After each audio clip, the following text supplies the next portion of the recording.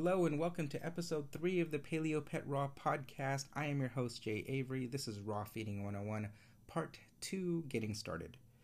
The last cast we focused on understanding what a raw diet is, the general structure of it, and then we started focusing on commercial pet food and its current state.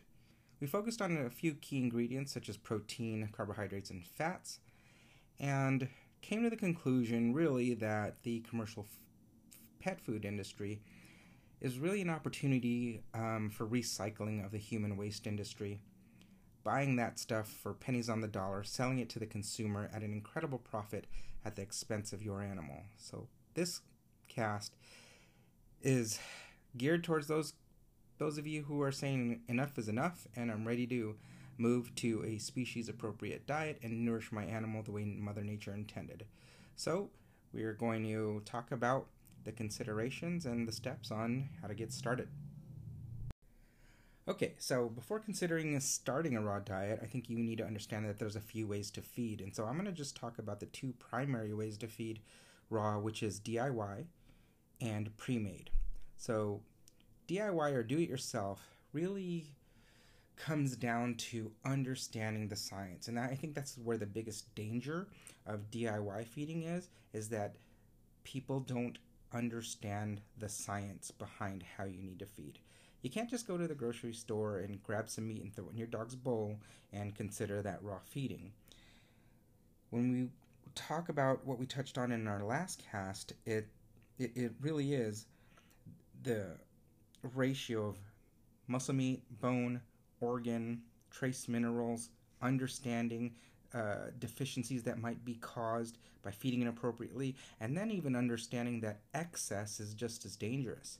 So if you throw a bunch of X organ in there, you could end up with X toxicity and really be in trouble when your intention really was to do good for your animal. So I think there's a lot of mistakes being made in DIY. So if you are extremely comfortable and you understand the science, I think DIY could be a very cost-effective way to feed. The most cost-effective way to feed, probably. And I started out with DIY, but here's the thing. There's a trade-off with DIY. So the trade-off is time and labor. So in order to feed properly in every meal, right, you're going to need a lot of meat. So you're going to need boxes of muscle meat and understanding where you're getting the bone from, and organ meats that are supplying the right amount of nutrition. And so this involves maybe going to a meat packing company and buying several 4, 5, 7 40-pound cases of meat, and then trying to defrost that all at once becomes kind of a song and dance in your bathtub, or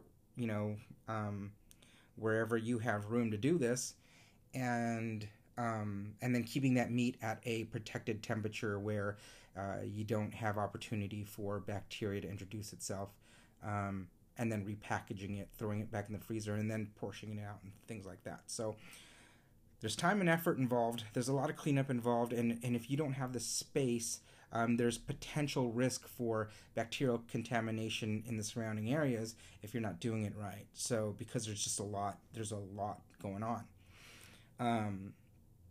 But again, this is one of the ways to feed, and some people have been doing it successfully for years. I just want you to understand that there is a real science involved in doing this, and so those with great intentions may be doing more harm than good. So we generally steer beginners away from that model and go to pre-made. And so let's now talk about the pre-made route. Okay, so let's talk about pre-made. So pre-made is when a company does the science and the labor for you. So they will put together a formula that addresses any nutrient levels, right? So you don't have to worry about deficiencies. You don't have to worry about dangerous excess. You don't have to worry about calcium-phosphorus ratios or fat content, and things like that. So what they'll also do is they'll deck it or test it for guaranteed analysis, and so you'll know exactly what you're getting, and you don't necessarily know that when you're doing a DIY situation, especially if it's different every time. They'll also then take all of the ingredients and grind them together for you. So, an example of like our beef organic formula, we will literally buy cases of beef muscle meat, beef fat, beef bone, beef organ, beef liver, beef heart, beef tripe, etc., and put that all together. And then on top of that, we'll add some um, organic produce to compensate for any trace minerals and make that um, and some fiber and make that formula complete. We'll add, I don't know, we'll add organic carrots, organic apples, organic blueberries for antioxidants, maybe some organic coconut oil for MCTs, some additional vitamin E to metabolize those MCTs so that your dog doesn't get deficient in doing so, etc. So really, all of this work is done for you, and this becomes an easy and very it helps you become more confident in what you're feeding your dog. So it's a great route to go by, and a lot of companies are doing this nowadays, and they come in all shapes and sizes. They come in what we call formats. So some companies will grind it together and make little nuggets out of them. Some companies will put patties together, make it look like a hamburger patty, or put them in squares or rectangles or trapezoids, or just big hunks of meat that you just need to defrost and throw in the bowl and you're done, right? So I'll talk about ours specifically because I'm more familiar. So those formats, we actually have two types of formats, but three different sizes. So our two formats are patties and chubs. So let's talk about the patties first. So after we grind this formula up and put it all together, it goes through, let's say, a patty machine. It gets cut up for you in portions. It gets weighed to approximately 8 ounces, and then it gets individually wrapped. And so that's like the most convenient you can get. You've got a little hamburger shaped raw food formula in the form of a patty, and it's individually wrapped. It's already weighed out for you, so you know if you cut that patty in half, now you have 2 4-ounce servings, etc. So for small to medium dogs and people who are traveling, patties are fantastic. But because of the extra labor, the extra packaging involved, the weighing, the cutting out, the portioning, those are the most expensive of our formats. Okay. Now we also have chubs. And chubs, if you just think about chubs as kind of a hunk of meat, like if you picture going to your favorite grocery store and buying like one of those tubes of ground beef, we have those. Our formula, we just put them in kind of that format, and our smaller ones are 2 pounds and our bigger ones are 5 pounds. And everything we sell is by the case. So a case of patties, right, will have 3 bags in it, and each of those bags will have like 20 patties in it. So they're 10-pound bags, 3 of them in a case. There's 30 pounds. Our 5-pound chubs will have 6 5-pound chubs in a 30-pound case, and then our 2-pound chubs will have 15 2-pound chubs in a 30-pound case. And so that's kind of the makeup of like our store and our brand currently. So Pre-made is understanding like what the format is, what works best for you, and so why patties versus chubs versus 2 pounds versus 5 pounds. Well, I kind of alluded to the fact that traveling with patties is great because they're all individually wrapped. You don't have to worry about a big mess and defrosting a lot at a time. Also, for smaller dogs, maybe your dog eats 2 8-ounce patties a day, and all you want to do is just rip open the little packaging and throw it in the bowl after it's defrosted, and you're good to go, and you throw the packaging away, and that's it. You don't have to deal with a mess. You don't have to deal with like weighing anything out or anything. So patties are super convenient, okay, for those small and medium-sized dogs or travelers. Now chubs, they are more cost effective because there's no portioning except for the big hunk of meat, right? And there's no additional packaging. It's just one big 2-pound chub or one big 5-pound chub wrapped in a poly bag. And these are great for some bigger dogs that might eat 2 pounds a day. And so you cut that chub in half, and one of the halves is a pound and the other half is a pound, and you're good to go. Or if however your dog family needs to feed, if it turns out a 2-pound chub is more appropriate, then great. And then if you have multiple dogs or large dog families, then the 5-pound chubs are probably the best because they're the most cost effective. and and you're needing to defrost a lot of meat at a time. So again, those involve defrosting the meats and then really kind of getting a scale and weighing the amount out that you're putting in. So you're going to get a 5-pound defrosted hunk of meat, but this meal may only need 9 ounces, and this meal for this dog might only need 4 ounces, etc. So you're going to have to there's going to be some weighing and measuring involved. So those are the formats. You need to decide what format you're going to go with, and then we'll get to the next steps, which is how much, how often, and what you're feeding.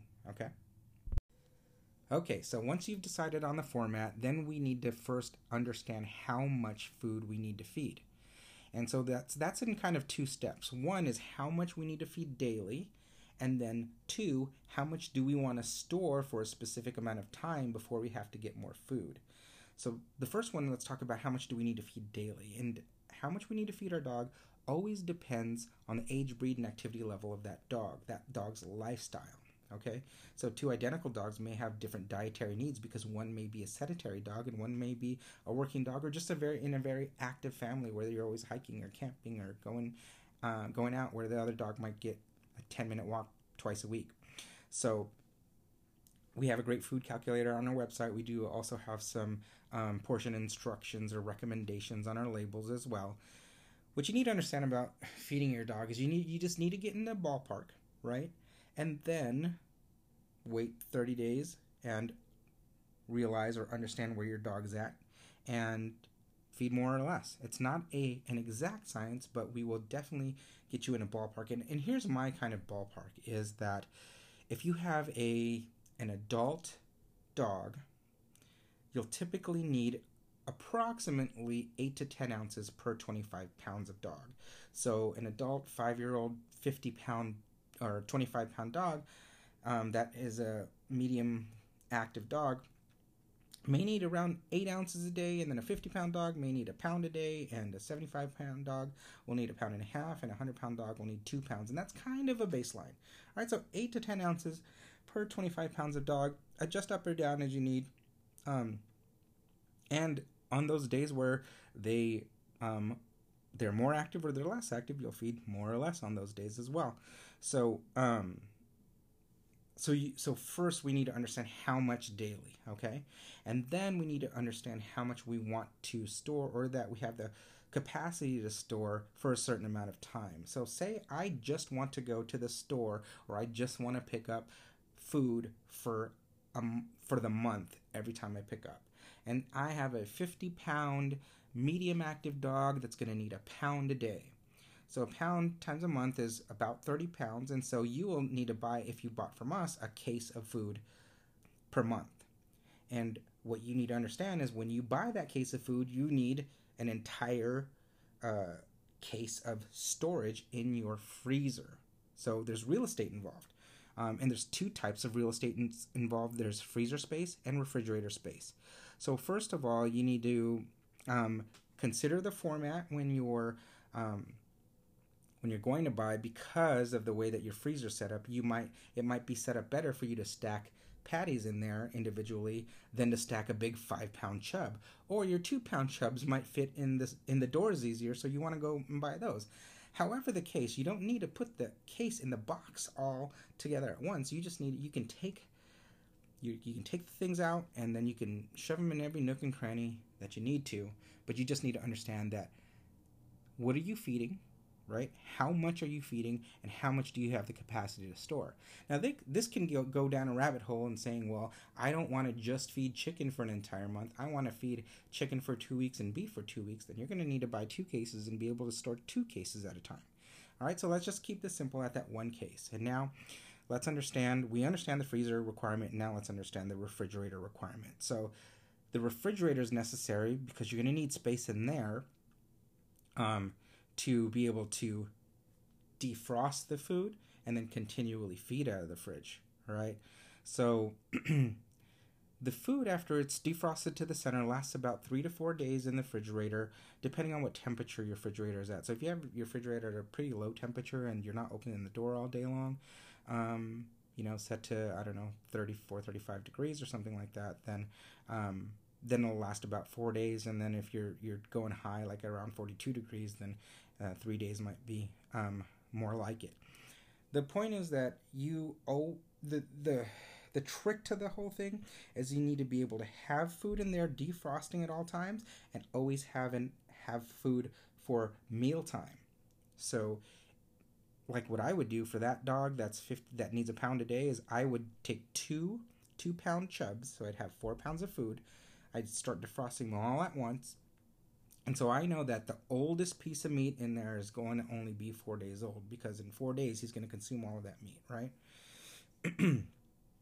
And so what I would do is I would defrost, right? Understand, and you'll quickly understand how long it takes to defrost.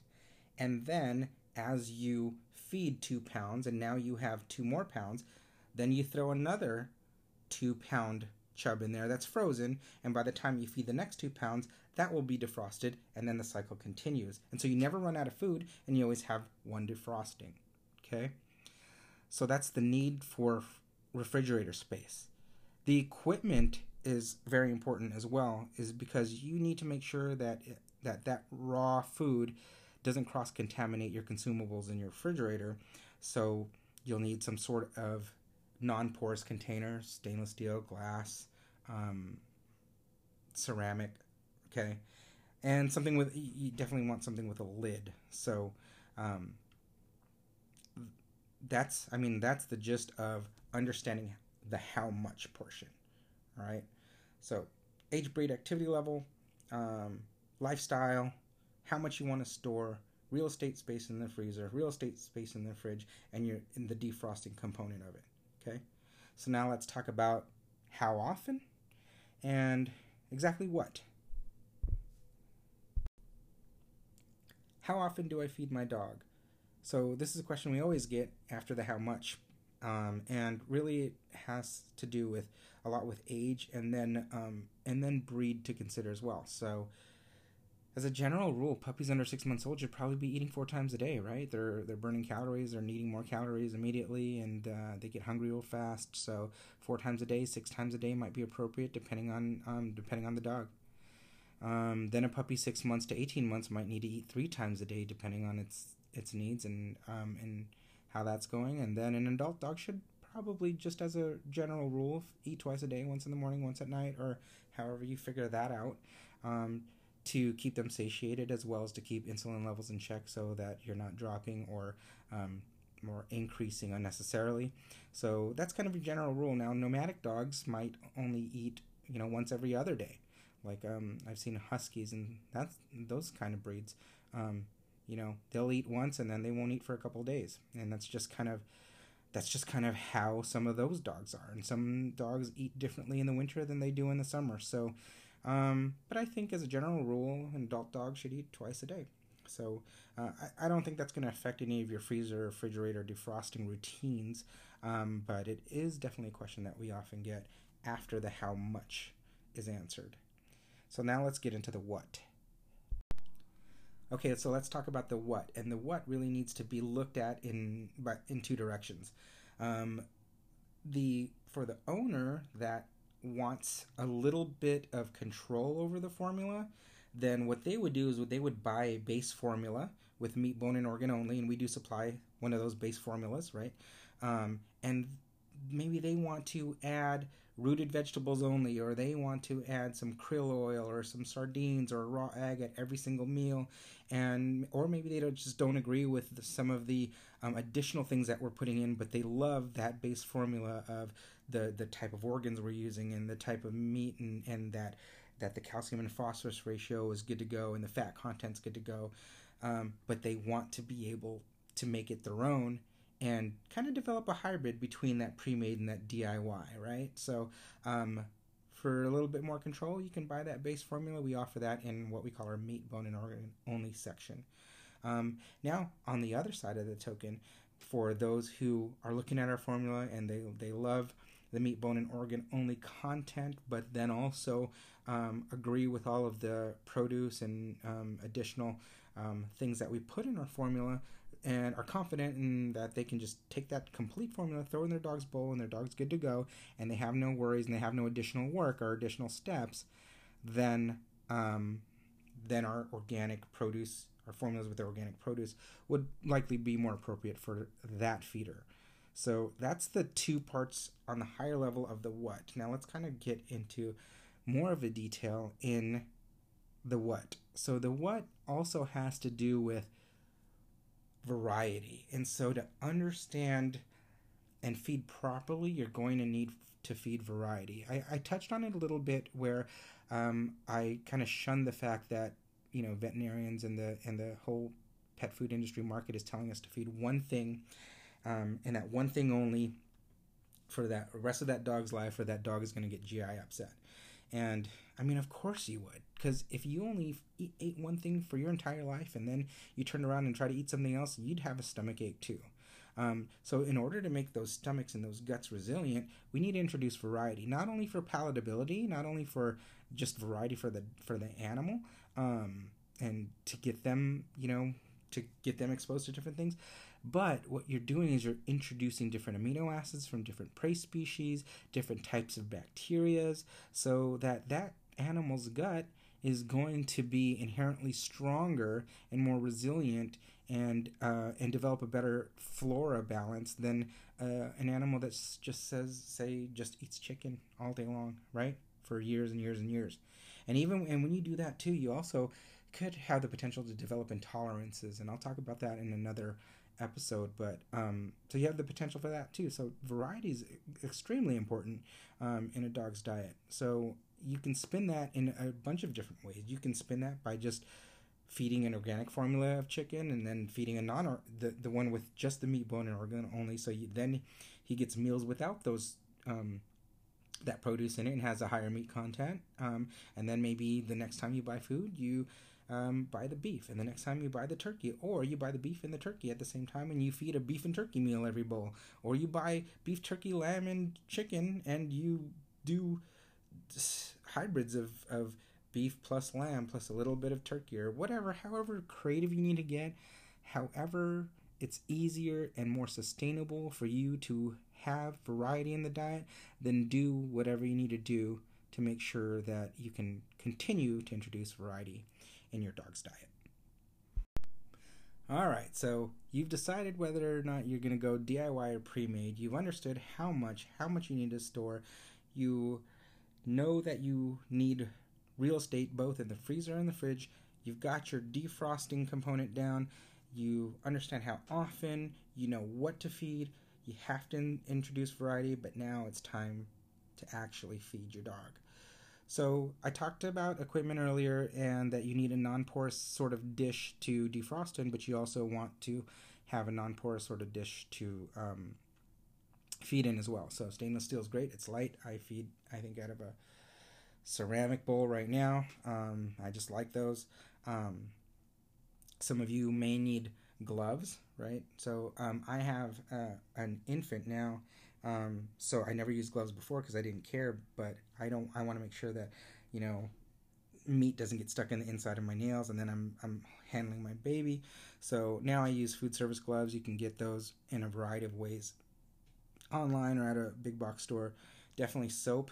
Sometimes, like what I do, is I've got a kitchen in the garage and a refrigerator next to the garage where I use it for, extra stuff, but specifically for freezing my dog food, for defrosting my dog food, and then for handling my food in that one sink specifically, and then washing all the bowls in that, so that the kitchen sink in the main house isn't ever exposed to any of that. But you handle it the way you need to handle it. What I need to make sure that you're doing is you're feeding in a non-porous container. So you don't want to feed in like plastic bowls and things like that get those microabrasions, and then bacteria can proliferate in those.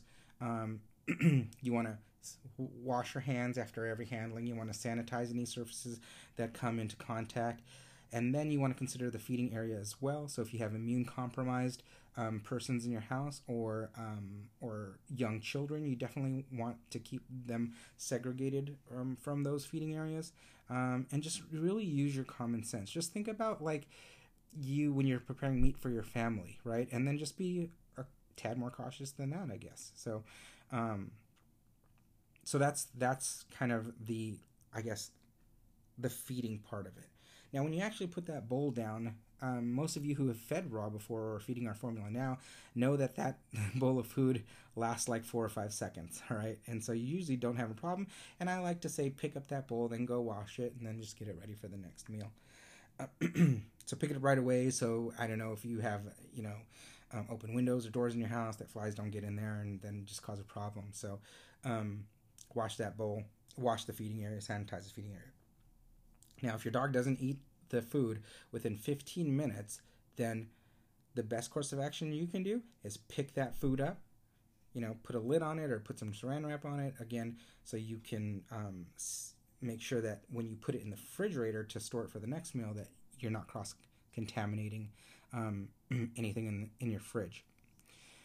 And this is really the best way to do it. Your dog's not going to starve. If he skips a meal or two, he's not going to starve. But the best motivation you can give him is hunger. And so on that third meal, when you put that food down, he's going to be hungry and he's going to eat it. And so don't leave the food out.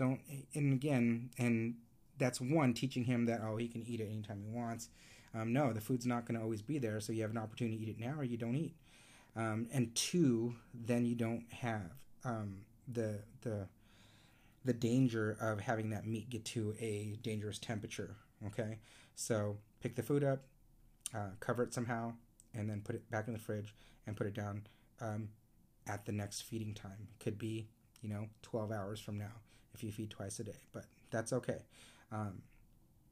So I think we've covered everything here. We've got, DIY versus pre-made, the types of pre-mades available, how much to store, how often, what you're feeding, variety is important, all the equipment's important, sanitation is very important, and then, and really that's it. And so I hope this guide helped you feel more confident getting started.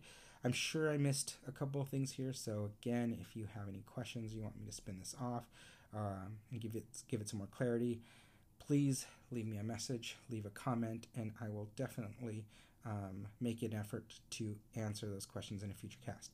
All right, guys, take it easy. Good luck.